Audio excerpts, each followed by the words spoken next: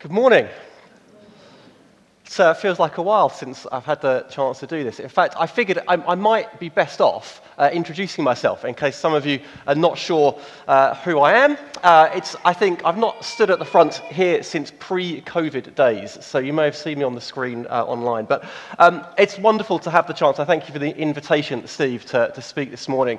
Mark Scanlon, I've been part of the church here with my wife Linda for over 20 years. We've got two kids, Caleb and Faith. Caleb is 15, Faith coming up for 13. I was on the staff team here for a number of years, heading up the youth ministry, on the eldership for a few years as well. Currently, I work at a Church of England theological college in London, St. Mellitus College. Been there for 6.5, coming up for 7 years, where I teach on a number of programs, focusing mainly on youth ministry and mission and things like that. But it feels like a while since I've done this kind of teaching rather than that kind of teaching. In fact, I had to really show some self-discipline preparing, or else you're going to end up with an essay question at the end of this. But thankfully, you'll be pleased to know I managed to hold myself back from that. But I'm looking forward to unpacking some thoughts about what it means to view the cross through the lens of the Passover, but also have a little apprehension at the sort of responsibility of doing that. So let me pray, and I'm going to pray in the words of Psalm 19, verse 14.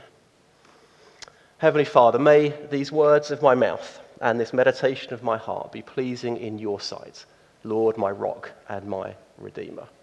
Holy Spirit, may you bring understanding and encouragement through my words this morning. Filter out anything I've prepared to say, or that I do say, that is unhelpful.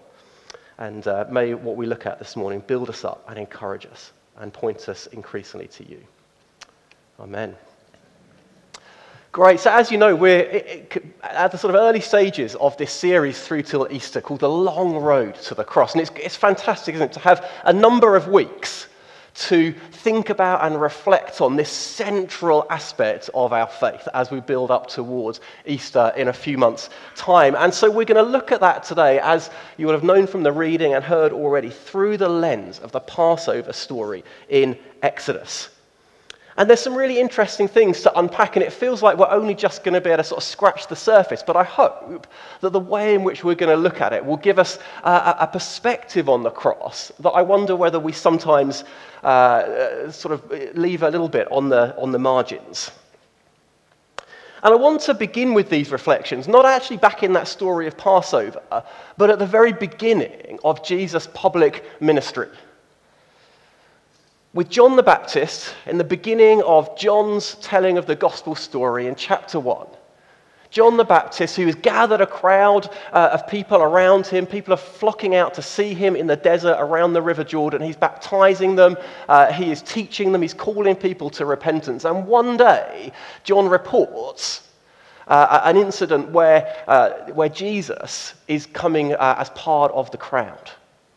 And John the Baptist, this relative of Jesus, looks at him and declares to the crowd, pointing him out, really sort of doing precisely the job that John the Baptist was called to do, pointing people ultimately towards Jesus. And he points Jesus out and he says these words, "Look, the Lamb of God who takes away the sin of the world. Look, the Lamb of God who takes away the sin of the world." And this is a statement that would have conjured all sorts of ideas, of images, of hopes, of expectations, of theology and intrigue for those first century Jews who had flocked to hear and be baptized by John at the River Jordan. And it may well be a phrase that does the same for many of us as we think about Jesus being the Lamb of God, particularly perhaps those of us who have been doing this kind of church thing and following Jesus for a number of years. We'll have a sense as to what we think we mean when we hear this phrase, Jesus as the Lamb of God. It will be quite familiar to us. For those first century Jews, these words, though, would have taken them right back to that story that Martin has read for us, that story of the Passover, of the slaughtering of the lambs in that moment, and using the blood of those lambs so that death passed over. And that moment really in the heart of that being this wonderful victory of God, this foundational story for the Jewish people in which God leads them out of slavery, out from under the oppression of Egypt and into freedom. And my question is whether we quite conjure those same images and ideas. It might bring to mind the Passover, this statement or this moment of John the Baptist looking out and pointing to Jesus and saying, Jesus, the Lamb of God. But I wonder if we conjure those images in quite the same way. It's possible sometimes for something to be so familiar to us that we are mistaken about it without quite realizing it, or we perhaps don't see some aspects of it or some perspectives because it has become so familiar to us. Last year, I finished reading all the Sherlock Holmes stories. I'd got them as a box set for Christmas a couple of years before and had gradually worked my way through them. Sherlock Holmes has he is known perhaps for a catchphrase that's up on the screen there, elementary, my dear Watson. Now, some of you may know this, but how many times do you think that phrase appears in the Sherlock Holmes novels? None. Absolutely none. It's an iconic phrase that is connected to Sherlock Holmes, and he never says it once. It's really strange how something can become so embedded in our consciousness and we don't necessarily realize to what extent it resembles reality or not. And the Sherlock Holmes example is a good one as well, because he lived in his fictional life, he lived at the address that many of you will know, 221B Baker Street. People still write letters to Sherlock Holmes at 221B Baker Street. It's crazy. He's a fictional character. So it's possible for us to be so familiar with something that we don't actually question whether we remember it or recall it or reflect on it correctly.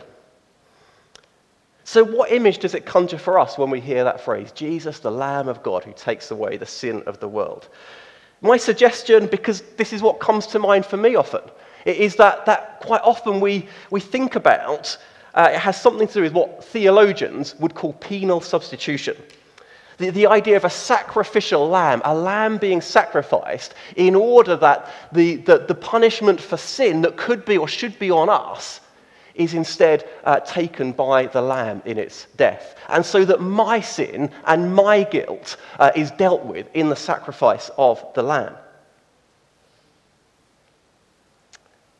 But when John points to Jesus and says, look, the Lamb of God who takes away the sin of the world. Those first century Jewish listeners, they'll have conjured the picture of the Passover, the foundational story that gave identity to the Jewish people. And what the Passover story does is actually gives us quite a different take on what it is to see Jesus as the Lamb of God. Because the lambs that were sacrificed at Passover were not being sacrificed so that the guilt of the sin of the Jewish people was dealt with, but so that the Jewish people could be led out from under the oppression of slavery into freedom. It's much more in that foundational Passover story about freedom from oppression than it is about having our individual sin dealt with. Now, that's not to say that there's no truth in the penal substitution idea of the cross. There absolutely is. But the Passover gives us a different perspective. And I think it's so important. And that's what we're going to explore a little bit this morning. What does it mean to see Jesus' death on the cross to be as much about freedom from oppression as it is about our sin being forgiven? Because the Passover gives us a lens and a way into thinking about Jesus on the cross in that way. And to begin to think about that, I want to take us to Atlanta, Georgia, in the United States. Last July, I had the privilege of traveling to Atlanta for a week. It was for a conference of an organization, a network that I'm part of called the IASYM, the International Association for the Study of Youth Ministry. It is quite a mouthful, but it is a wonderful network to be part of. And it was their first sort of in-person conference since pre-COVID, and it was my first trip out of the country since before COVID. And it was so exciting to be able to do that. And I sort of felt like the kid in the candy store when I arrived at the airport. And it was like, I can remember the excitement of the first time as a kid that I got on the plane. And it felt like that again last year, that after so many restrictions, the joy of travel and the excitement and the adventure of it. And I managed to somehow be the first person onto the plane when they started boarding, which was incredible. And I walked onto this kind of transatlantic plane that was so much bigger than I seemed to remember them in the past. And I kind of stood there with these kind of rabbit in the headlights. Faith had asked me to take a photo of the plane and various other things. And so one of the stewards took my phone and took a picture of me in the plane. It was just me with this sort of vast row of seats and things like that. It was really exciting. I loved just being sitting there and having people bring me food and drink and watching 3 movies across the 9-hour flight. It was so exciting. It got slightly less exciting when I landed first. I was changing planes in Chicago and had to go through passport control and immigration there. And there was a slightly weird moment it was about half an hour or so, where a rather brusque American official walked off with my passport and told me to wait in a side room because there was something wrong, without telling me what it was. And we were going to come back to that a little bit later. However, I got through, they let me in, and thankfully let me back out again afterwards as well. And we had a wonderful week in Atlanta. But the best bit of actually wasn't the conference itself. It was that a few of us delegates to the conference had arrived a few days early. And on the Sunday, the day before the conference began on the Monday, we spent a day sort of immersing ourselves in the history of Atlanta, and particularly the history and work of the US civil rights movement under the leadership of Martin Luther King Jr. We visited Martin Luther King's childhood home, Center for Civil Rights. We went to the morning service at Ebenezer Baptist Church, which was the church that Martin Luther King Sr. had been minister of for so many years, and Martin Luther King Jr. had been associate minister of. The current minister there is the Reverend Dr. Raphael Warnock, who is also a member of the House of Representatives representing the city of Atlanta, or the state of Georgia. What was fascinating about sitting in that church and hearing the preaching and getting a sense of the culture was that civil rights was still a live issue for that congregation. We were there not long after in the American sort of Supreme Court had overturned the Roe versus Wade abortion rights ruling. And they referred to that in the preaching and during the service. And what was fascinating was, putting aside any of the debates or rights and wrongs over abortion, was that for this congregation, who are so steeped in the history of civil rights, what was at stake actually was an issue of rights, and the fear that if the Supreme Court could start overturning decisions that had seemed set in stone and constitutional, then there were civil rights issues that could also be overturned, using the same legal arguments. We were struck by the embedded injustice that the civil rights movement had been trying to unpick and fighting against. There's a film that's out at the moment called Till. I don't know if anyone's had the chance to see it. It tells the story of Emmett Till, a 14-year-old boy from Chicago who was murdered for whistling at a white female shop owner in Mississippi in 1955. And it tells the story of how the murderers, white men, though known, walked free at trial, a trial held with an all-white male jury. And to be there in Atlanta and to sort of steep ourselves for a day in the story of the civil rights movement was incredible. And what stood out really for me was the response of the civil rights movement led by Martin Luther King Jr. The bravery, the persistence, the subversive power of the movement expressed in the principles of non-violence. And I wonder, Ian, if we could go back to maybe to the previous slide. I think it was the previous slide.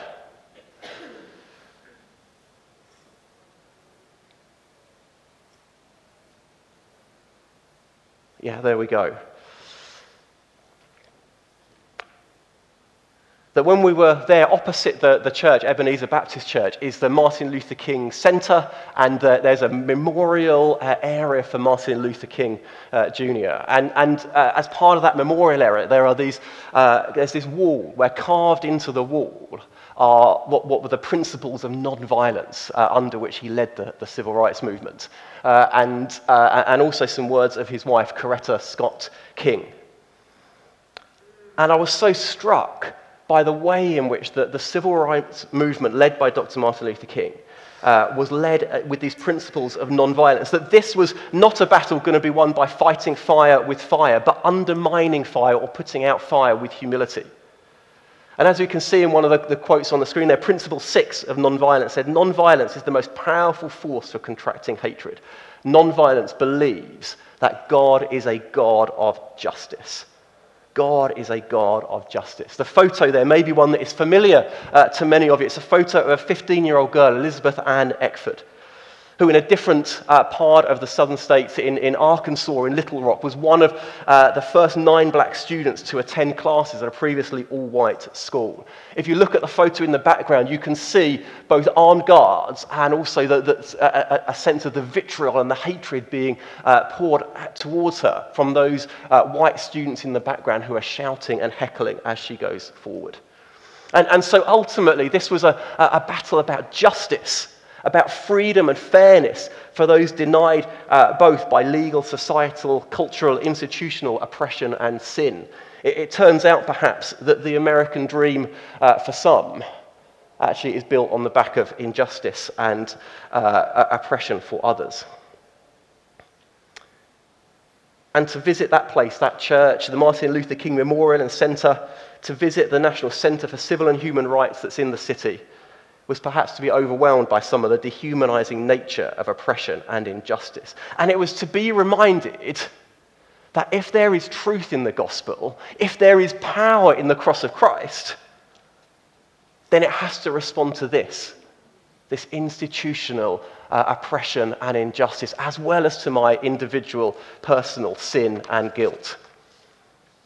And there seems to be a heartbreaking human tendency, doesn't there, that rears its head time and time again through history across cultures and continents to use power to restrict, demean, and dehumanize those that are different or that we perceive as a threat. One of Martin Luther King's most famous phrases is pertinent here, and this is the next slide. "The arc of the moral universe is long, but it bends towards justice." And I want to suggest that this is not necessarily, this is true not necessarily because it is self-evident, but it's true because it's a statement of hopeful defiance that comes from a place of faith in the cross of Christ and the work of Jesus on the cross and the truth of the gospel. That the cross of Jesus viewed through the lens of Passover and Exodus demonstrates it to be true.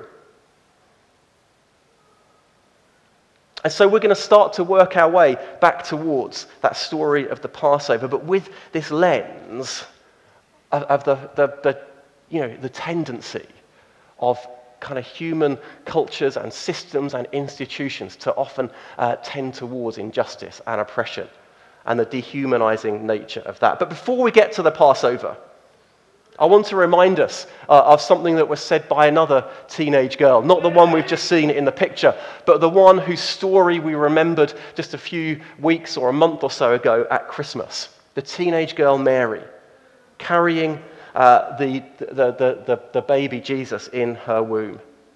In the Anglican liturgy that's said in most Church of England churches up and down the country, a section of the Christmas story is repeated and recalled week by week. It's called the Magnificat. It's Mary's song from Luke chapter 1, a prophetic song about the work of God that is beginning to take shape in her womb. And right in the middle of this song, we read these words.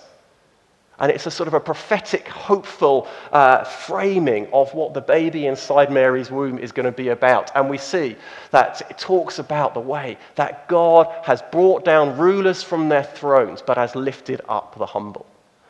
That there is something about the work of Jesus that Mary foresees and recalls as being about this work of God, not just in individuals, but to bring down rulers from their thrones. It's a phrase that both looks back and forward, looks back to where God has done this before and forward to where God is doing this again in a new way through the child Mary is carrying. That rulers will be brought down from their thrones, not through violence that will breed more violence or political power and all the compromises and challenges this brings, but first through the quiet obedience of an unwed teenage girl from a backwater village, the epitome of powerlessness. And do you know what else is the epitome of powerlessness? A newborn lamb. A newborn lamb. Taken on that first Passover night by the families of the Jewish people and killed. And Jesus is the Lamb of God who takes away the sin of the world. And the blood of the lambs of Passover brought about the great defeat and humiliation of the Egyptian empire, because the Passover happens not just to save individuals from sin, but to rescue a people oppressed and dehumanized by the injustice of slavery. And we see this again and again and again through human history. There's a book that I find really helpful when thinking about this. It's got a slightly provocative title called Jesus Wants to Save Christians. And there's going to be a section of a quote from it on the screen on the next slide. And in this book, they talk about Egypt almost as a metaphor or a kind of an archetype for this human tendency to oppress. And the writers say this: Egypt is what happens when sin builds up a head of steam. Egypt is what happens when sin becomes structured and embedded in society. Egypt shows us how easily human nature bends towards using power to preserve privilege at the expense of the weak. Exodus is about a people, a tribe, a nation being rescued from slavery. It's about liberation from occupation. It's about the insurgent power of redemption from empire. And we see Egypt rearing its head again and again, or the example of Egypt rearing its head again and again as people seek to use power to preserve privilege and their people at the expense of those they consider weaker. Just in recent decades and centuries, we could name, the racism countered by the US civil rights movement. That is an example of Egypt. The horrors of Nazi Germany is an example of Egypt. The Rwandan genocide, Egypt. Atrocities of colonialism, Egypt. Pol Pot in Cambodia, Egypt. Social media influencers like Andrew Tate trafficking teenage girls for sex, Egypt. We might say the continued use of fossil fuels by large countries that then mean countries and people on the other side of the world with less power find that their crops fail and their cities are flooded. An example, perhaps, of Egypt. The cross seen through the lens of Passover is about people being rescued from the sin of empire, of slavery. It's about liberation. It's about the insurgent power of redemption from empire, from those who use power to push others down and dehumanize them. So we want to look briefly at the story itself. And I want to just kind of highlight really three things from the passage that Martin read for us that help us think about a bit more detail this aspect of the story. And there's a section from the passage it should come up on the screen. I think that slide has come up in a minute. There we go. Thanks, Ian. So 3 things. Or maybe 3.5, because I'm going to start at the beginning of the passage before we get to this section. Because one of the things I really like about this is right at the beginning of the passage that Martin read, we get God saying to Moses and Aaron with the instructions of what they need to do. He starts off by saying, this month is to be for you the first month of your year. There's a sense here in which with the Passover, there is a totally new start. It's not just a little bit of a shift, there is a totally new beginning for this people that have become dehumanized by the slavery and oppression they're under. This is a totally new start. But 3 things that I want to draw out, 2 of which I think are in that section of the passage on the screen there. The first one, which I think is really important, in verse 12, where God says he'll bring judgment on all the gods of Egypt.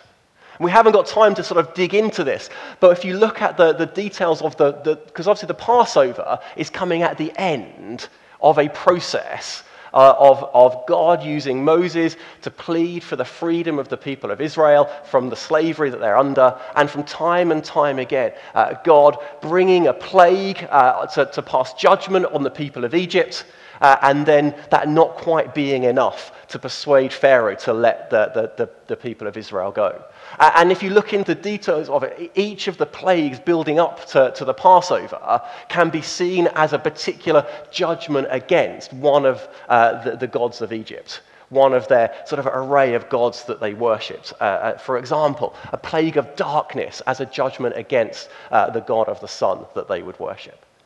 And so we get to this final judgment, this final moment where God is going to bring his people out. It comes as a culmination of saying, actually, this is now judgment against all of the gods of Egypt, all of the supposed power that Egypt has.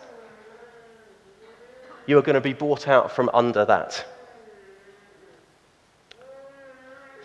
Egypt would have believed that they had a divine right to be the oppressor, that they had a divine right to treat the people of Israel that way, that it was given to them by their gods.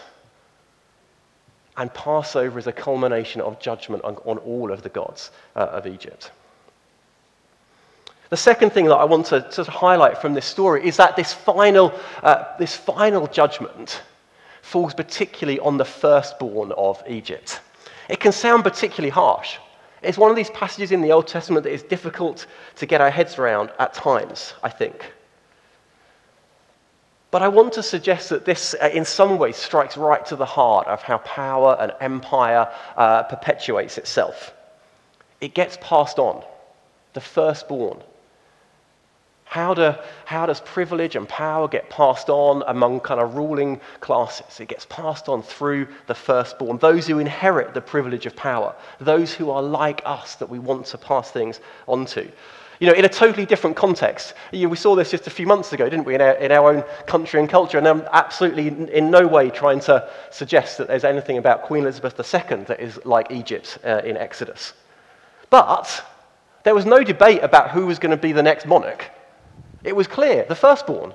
It gets passed on. We didn't have a discussion. We didn't have a national debate. Who do we want to have as king? What do you reckon? Shall we have... I was going to come up with silly examples. I probably won't do that. That would probably get me into a dangerous place. But, there was no debate because things get passed on through the firstborn. So the judgment on the firstborn is saying the perpetuation of oppression stops now. It stops now. You cannot pass it on. It is God saying, there will be no means by which you pass on the power by which you have oppressed these people. God's judgment falls on the means by which power and privilege are perpetuated. And looking from here towards the cross, we think about how generations later, centuries later, another firstborn son, the firstborn son of Mary, who was also known as the Son of God, comes and subverts the power of empire by choosing not to hold on to that privilege and power that he had by right of being the Son of God. The Apostle Paul, in writing to the church in the Philippians, puts it in words that will be familiar to many of us but are yet so powerful. That we should have the same mindset as Christ Jesus, who, being in the very nature God, did not consider equality with God something to be used to his own advantage. Rather, he made himself nothing, taking the very nature of a servant, being made in human likeness, and found in appearance as a man, he humbled himself by becoming obedient to death, even death on the cross. God's judgment falls on the means by which power and oppression perpetuated themselves. Centuries later, Jesus comes and chooses to let go of the power and privilege that he had by rights. And this points us to the Lamb. This points us to the Lamb. Weak, helpless, powerless, a newborn lamb.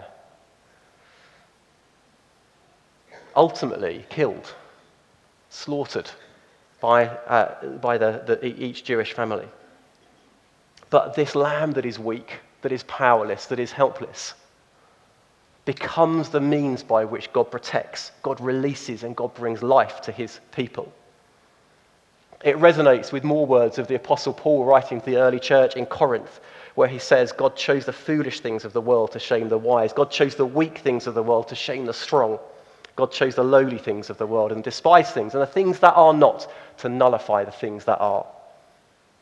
The power of the Lamb at Passover is that it seemingly has no power, but yet undermines the power of empire.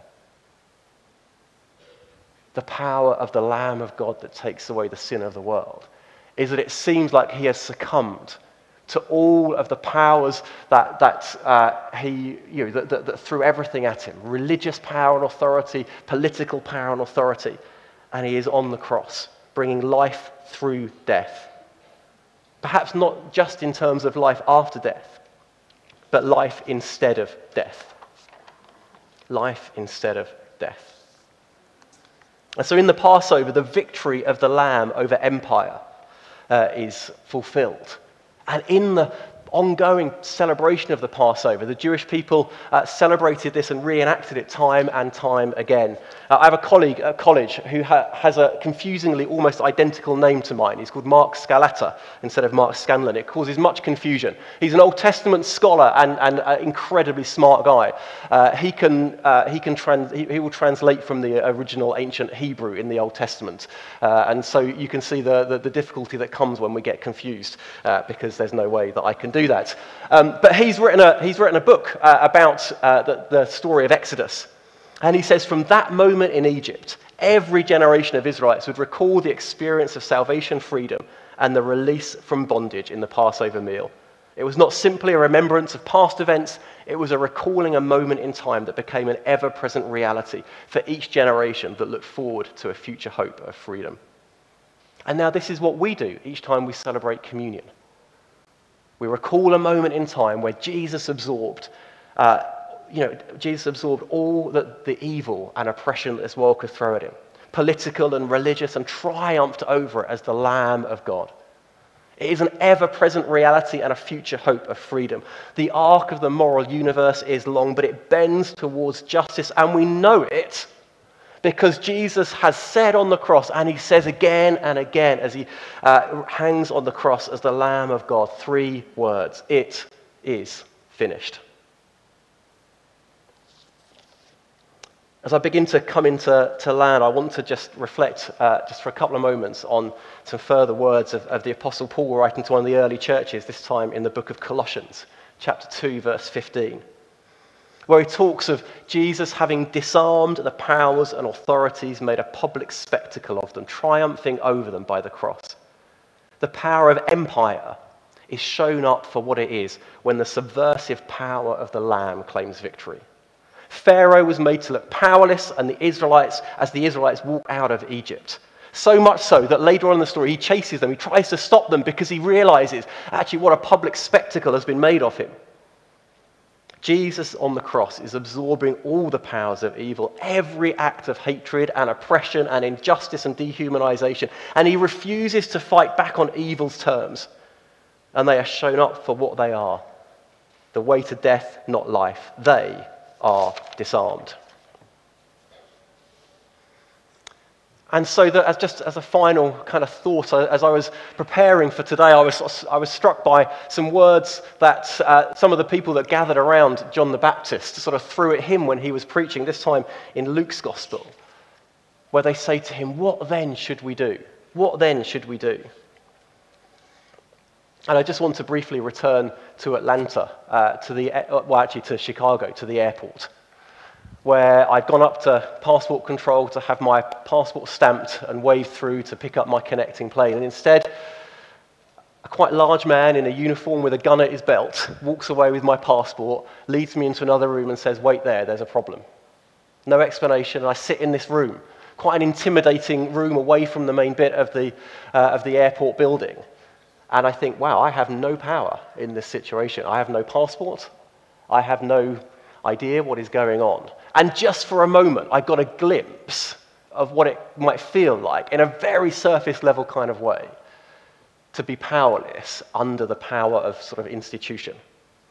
And I realized how rarely I feel like that. It was a situation that made me realize something of my own privilege. And so perhaps what then should we do? Well, one area would be for us to recognize in what ways do we walk and live with privilege, and how do we use that privilege? How can we use that privilege perhaps to build others up, to bring others with us, to amplify voices? That was a challenge maybe particularly for me as I reflected on this. But I also think, what then should we do? We need to be people of hope. We need to be people of hope because we know, to use these words one more time, that the moral arc of the universe is long, but it bends towards justice. Because the Lamb of God takes away the sin of the world.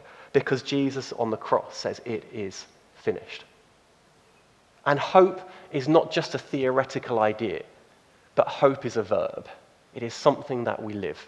So how do we live the hope of the cross that, seen through the lens of the Passover, says God is on the side of the oppressed, on the side of those dehumanized by injustice, and he is working for their freedom?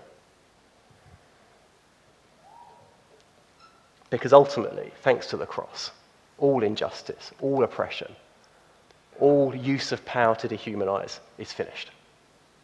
Let's pray.